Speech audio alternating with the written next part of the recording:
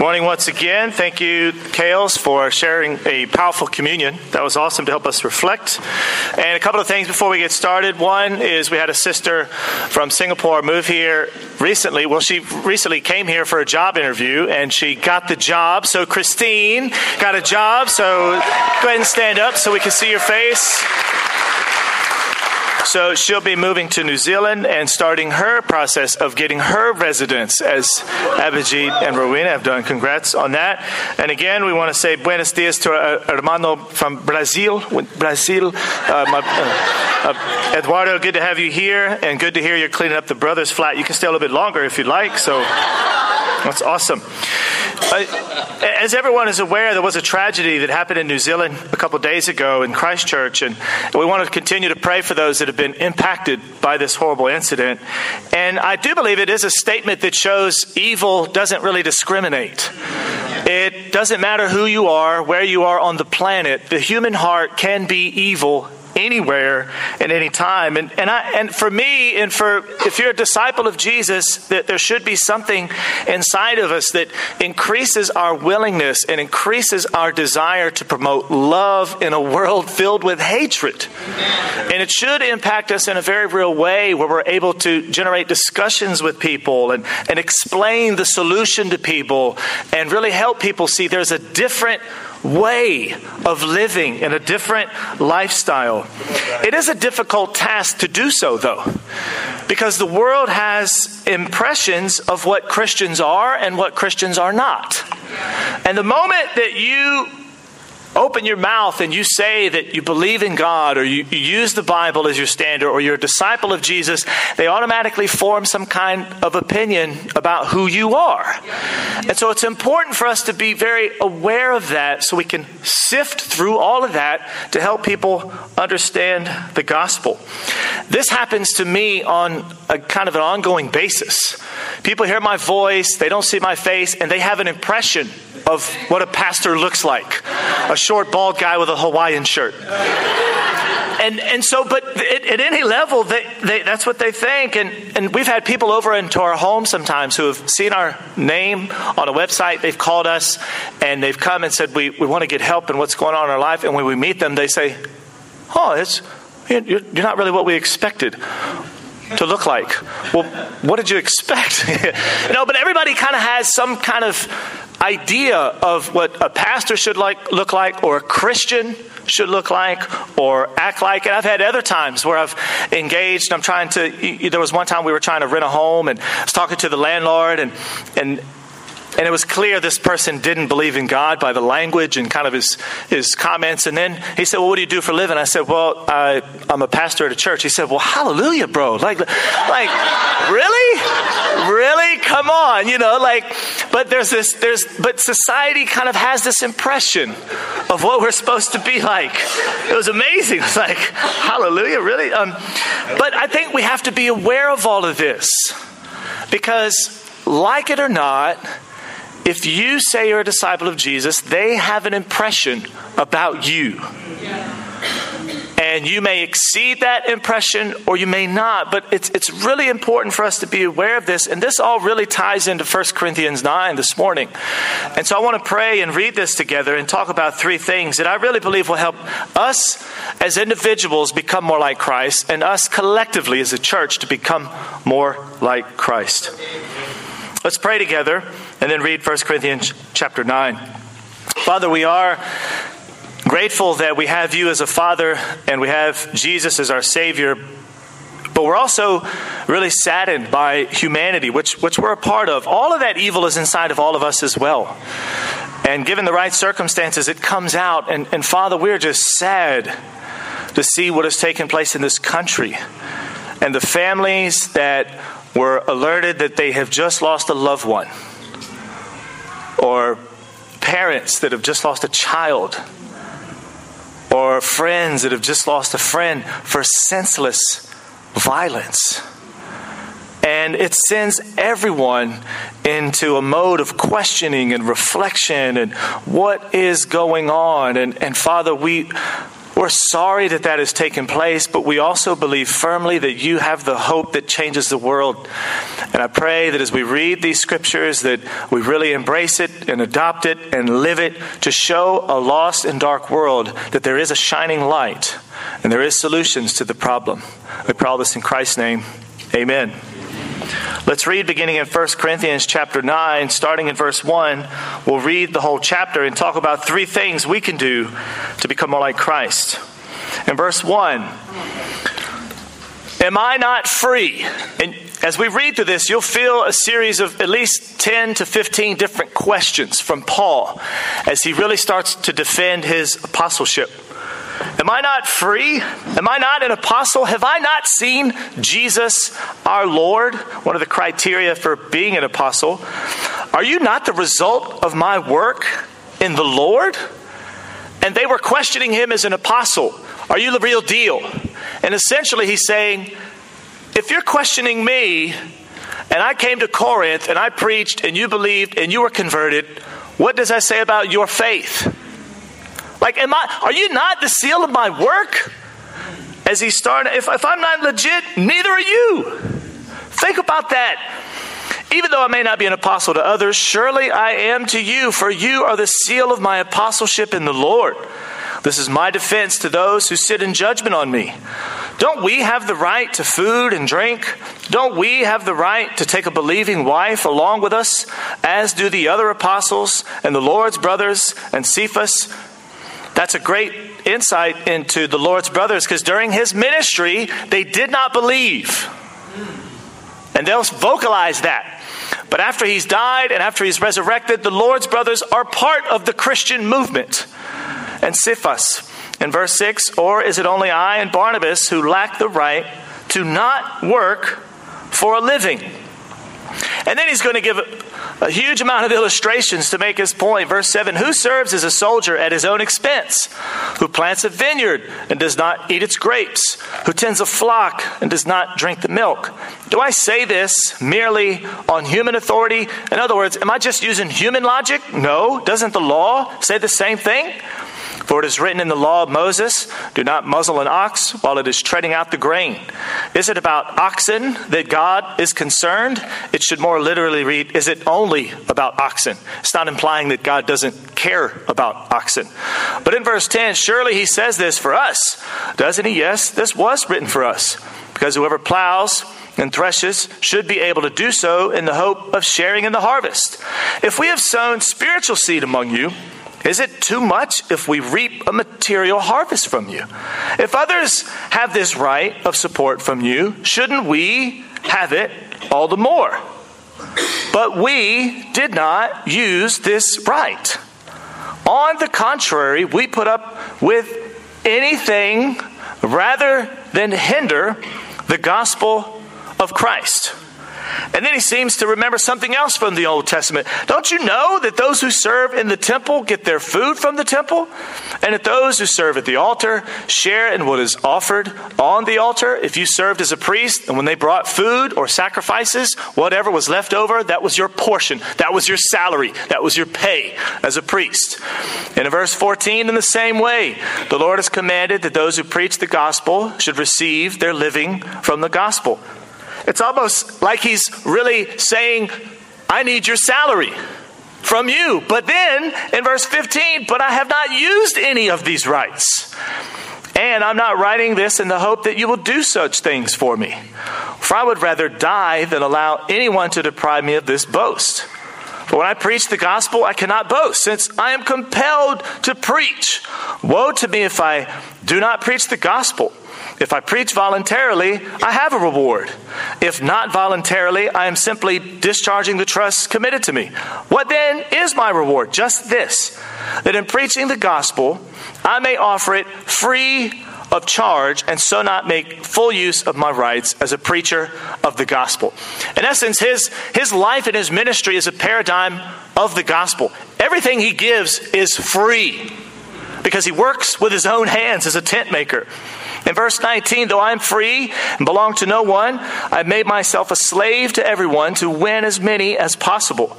To the Jews, I became like a Jew, even though he was Jewish, He still becomes like them, even though he's not bound to the Jewish law. To those under the law, became like one under the law, though I myself am not under the law, so as to win those under the law. To those not having the law, I became like one not having the law. Though I am free from God's law, though I am not free from God's law, but I'm under Christ's law. In other words, I'm not just some lawless missionary, but I am under Christ and God's law. Verse 22, to the weak I became weak to win the weak.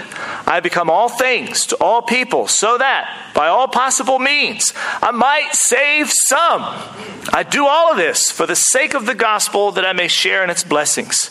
And then he concludes, do you not know that in a race all the runners run, but only one gets the prize? Run in such a way as to get the prize. Everyone who competes in the games goes into strict training. They do it to get a crown that will not last. But we do it to get a crown that will last forever. Therefore, I do not run like someone running aimlessly. I do not fight like a boxer beating the air. No, I strike a blow to my body and make it my slave, so that after I have preached to others, I myself will not be disqualified for the prize. What a great chapter of Paul and God's insight into how we can become more like Christ. Now, what's going on is they're questioning his authority. That's kind of the essence of it all throughout the letter. As a missionary, as an apostle, he says, I have a right for you to pay my salary. There's human analogies, there's scripture analogies. It's very clear. There's no doubt. I have a right for you to pay me as the apostle in Corinth. But I'm not taking your pay. That's what's going on. And as a result, they started to question, because in this day, any philosopher or traveling missionary worth their weight charges a fee. And the higher the fee, the better the speaker. President Barack Obama charges $500,000 for about an hour to speak. That's insane. Now, I don't know how good it is. It's pretty good, but is it $500,000? I don't know.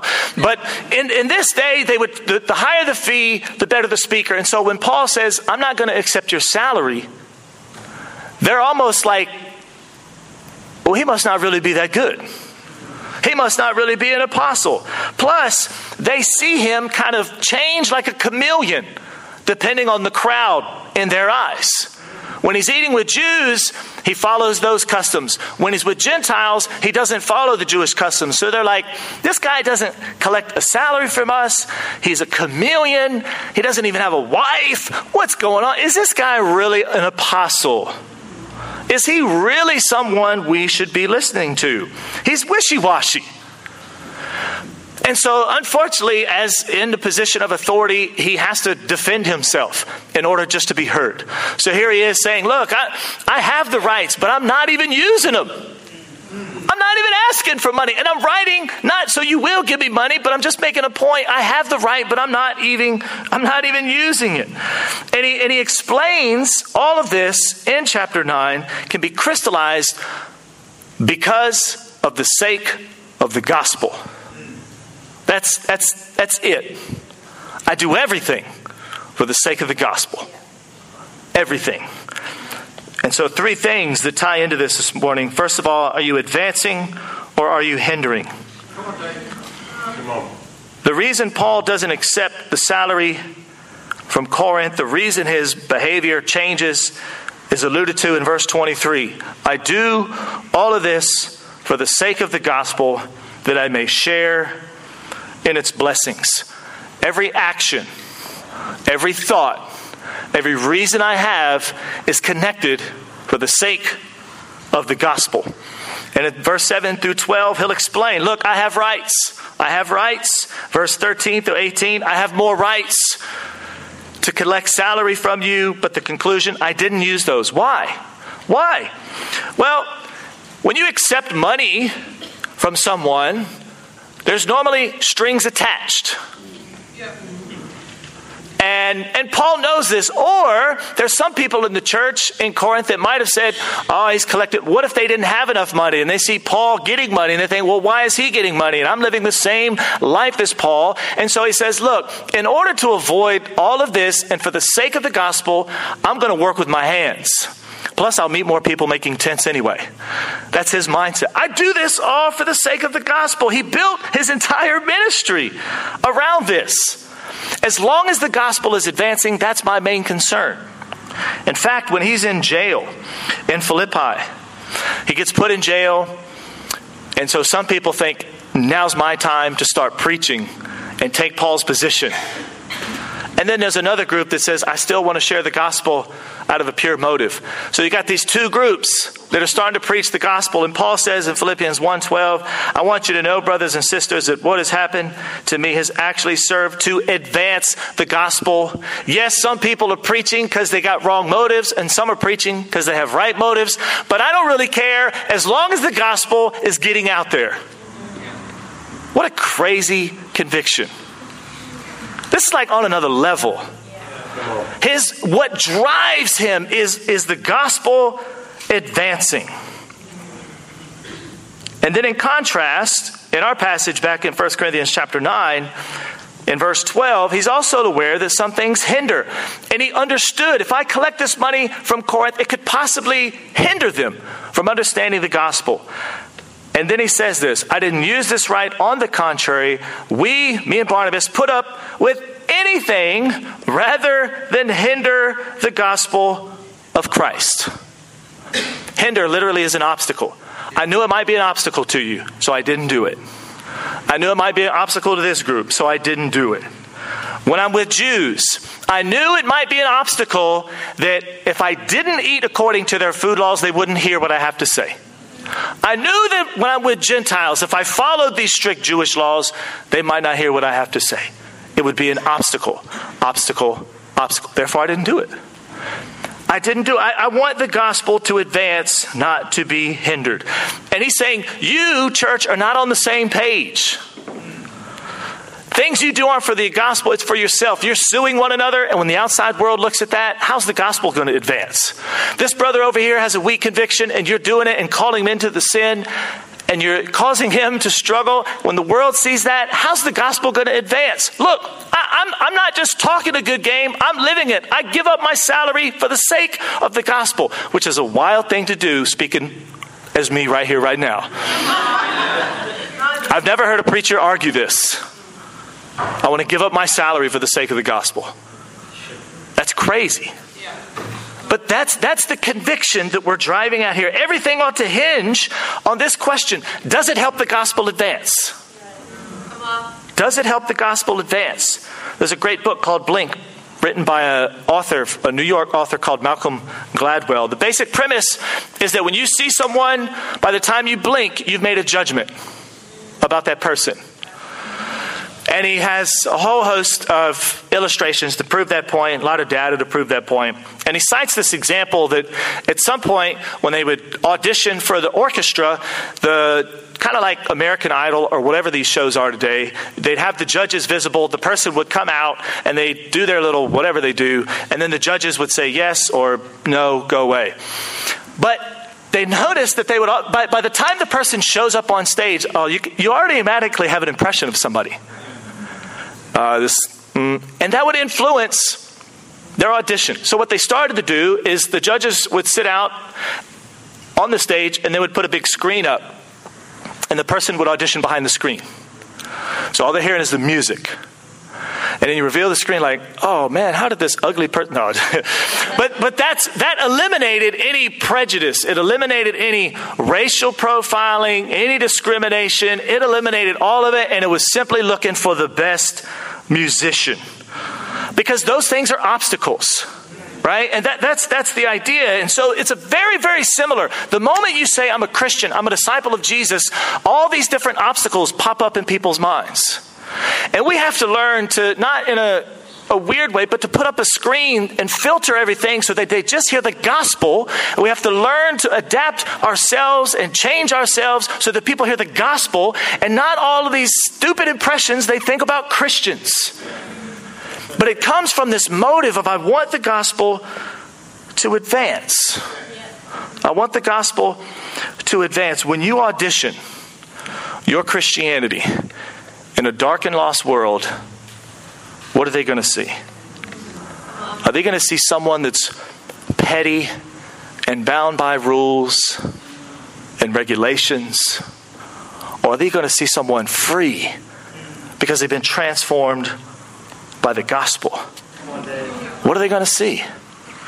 I think we have to be very sensitive to who we are when we present the gospel. People look at you and they make a decision whether they're going to listen to you or not. People look at the way you're dressed. They make a decision the way you're going to listen to you or not. They look at the way you speak and they make a decision. It's all superficial, but it's real. And if you're not sensitive and you think, oh, I don't care, they need to accept me for how I need to be accepted, wrong answer. Because it's all about advancing the gospel, not your right to be who you think you are. Come on, bro.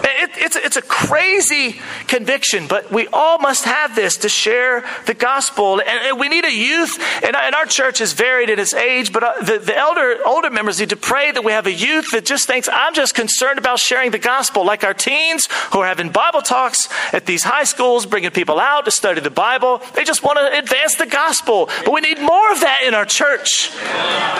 They're not worried about what people think. They just want to advance the gospel. And we need to make sure all of our lives hinge on that concept. Secondly, we need to run in such a way. Verse 24. Come on, Dave. Don't you know that in a race all the runners run, but only one gets the prize? And on and on and on to verse 27. Gives these images of athletic games and boxing, which are like, man, that fires up the men in the crowd. I want to go run and I want to box and all this kind of stuff. And in verse 25, everybody who competes, and that word compete is the Greek word agonizomai, which is a great word. It's where English agony comes from, but it's fighting, straining, struggling, despite danger and difficulty. It's using blood, sweat, and tears to make it happen. And so Paul says when people compete in these games, they have this great agony. And what do? They go into strict training. Verse 25, everyone who agonizomai in the games goes into strict training. They do it to get a crown that will not last, but we do it that will get a crown that will last forever. In Corinth, every 2 years they had the Isthmian Games, which is similar to the Olympic Games. Olympic is like the first, and then the Isthmian Games are every 2 years. So Olympic every 4, Isthmian every 2. So you have lots of athletics happening in Corinth. Very likely Paul goes and sees this and draws some of his metaphors and illustrations from this. And so for the Isthmian Games, the athlete competes. He goes into 10 strict months of vigorous training. And he runs the race, or he does the competition, does whatever he does. And at the end of the race, he wins this celery wreath.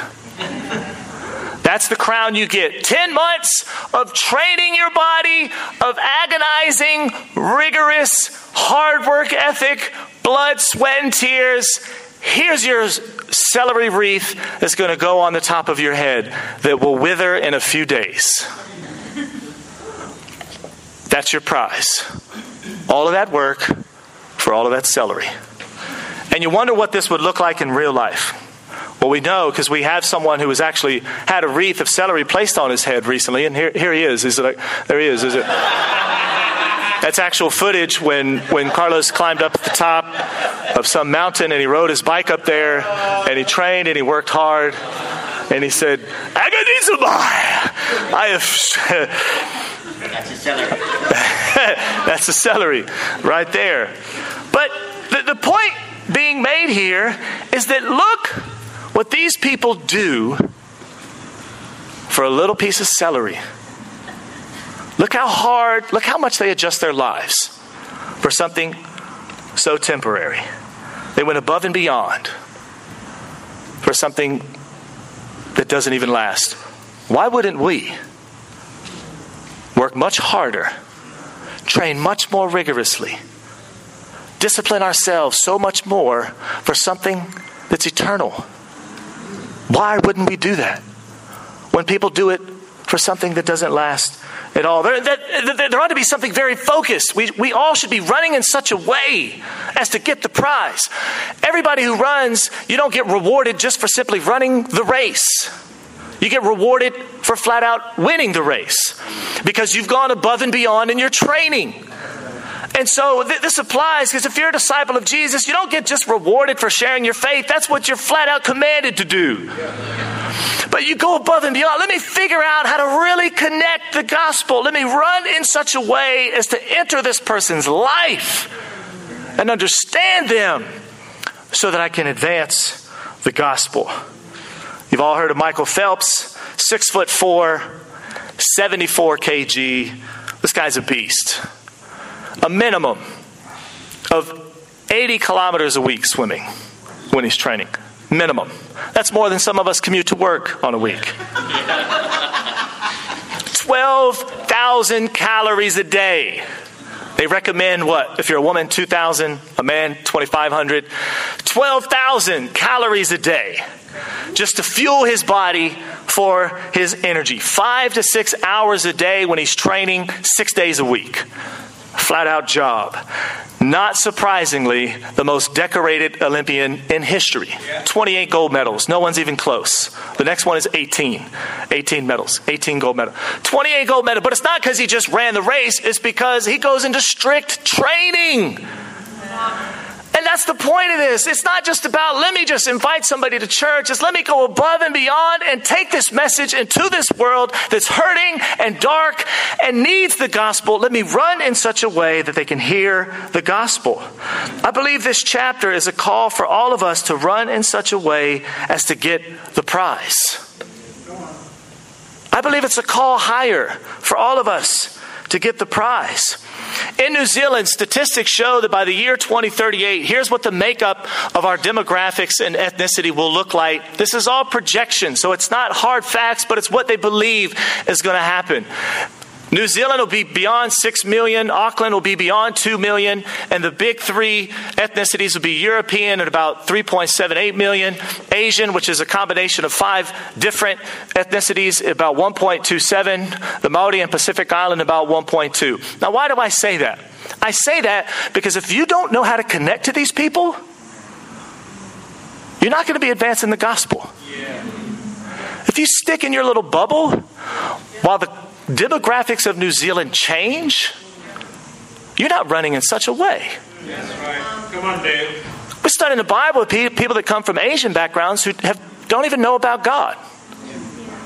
Don't even believe the Bible's a supernatural inspired book. And here you come with a Seeking God study and you have no idea what to say to them. We got to train ourselves to reach these people.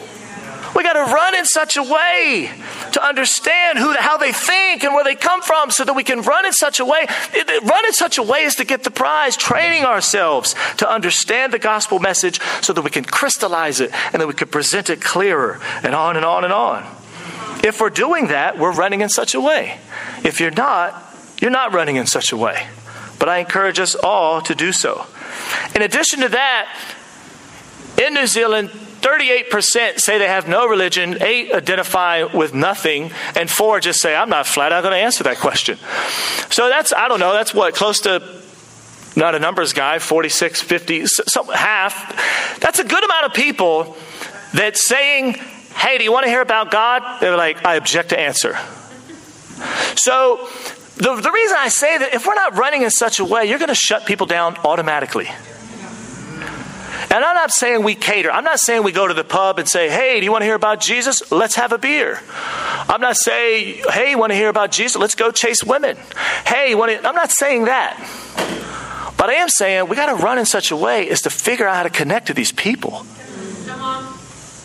And if you don't believe so, look at what just happened a few days ago. I mean, there's people in this world that need this, but it's not just going to magically happen. We need to run in such a way as to get the prize. If you only think about your own ethnic group, you're not really running in such a way. Come on, bro. If you're not considering how to connect to all nations, especially the growing number of people here in Auckland, you're not running in such a way. If you're using the same stale illustration that you used 20 years ago in a Bible study, revamp it. That thing doesn't work anymore. Right? You need to figure out how can I make the gospel fresh? So that people want it like it ought to be heard. If you're stuck on focusing on what people should do to reach out to people, or if you're analyzing how different people reach out and you're wondering why they're doing this or why, stop focusing on that and get in the game and run your own race. If you're spending more time about, you shouldn't drink a beer, or you shouldn't listen to this music, or you shouldn't do that, or you shouldn't celebrate this or that, run in such a way as to get the gospel out somehow. And stop focusing on what people are not doing, especially in light of this evil in our own backyard. We cannot be indifferent to human souls. We have to run in such a way. Pagans are training hard to win temporary crowns. Disciples should be training even harder to win people's soul for eternity. Lastly, becoming weak. That's what Paul says he does. I became all these different things to different people. To the weak, I became weak. And what does that mean? I mean, in chapter 8, he talks about people that have weak conscience. Maybe he's trying to help them, but broadly, maybe he's just trying to help people that are weak. But the question is, why would someone do that? Why would someone deliberately lower themselves? Why would someone deliberately adapt themselves to someone who has a weaker or lesser conviction? Why would someone intentionally become weak? It doesn't make sense until you read Philippians 2. In Philippians 2, chapter 1, Philippians chapter 2, verse 1 through 8 says that Jesus deliberately lowered himself and became human. Same word when Paul says, I become all things to all men. Jesus becomes human, and he becomes obedient to death on a cross. So why would someone do that? Well, because Jesus did that very same thing. A God deliberately lowering himself to become human. A God deliberately, willingly, and completely dying, becoming weak so that we can be strong. That's why we do that. You think, I don't want to change the way I speak or the way I dress or the way I do this. Well, you haven't done this. You haven't deliberately lowered yourself to die on a cross. So there's no excuse. And the point is, the end is already in sight, right? Jesus has already died on the cross. The victory's already won. The game is already over. The game is already over. And so the victory's on. So we just have to preach this good news. In sport, there's always scores like this in cricket. What was this, 2008? Sorry, John and Jerry, but New Zealand versus Ireland. That's a great score, 402 to 112. At some point, you knew that the game was over. And even though there was time left and they just kind of played out, but there was no uncertainty about what was going on, right? The game is over. There was a clear victor. And there's a very similar concept in the cross, because people are always saying, well, why does God let evil happen in the world? And why is God letting this? And how can he be good? And well, the game's already over, to be quite honest.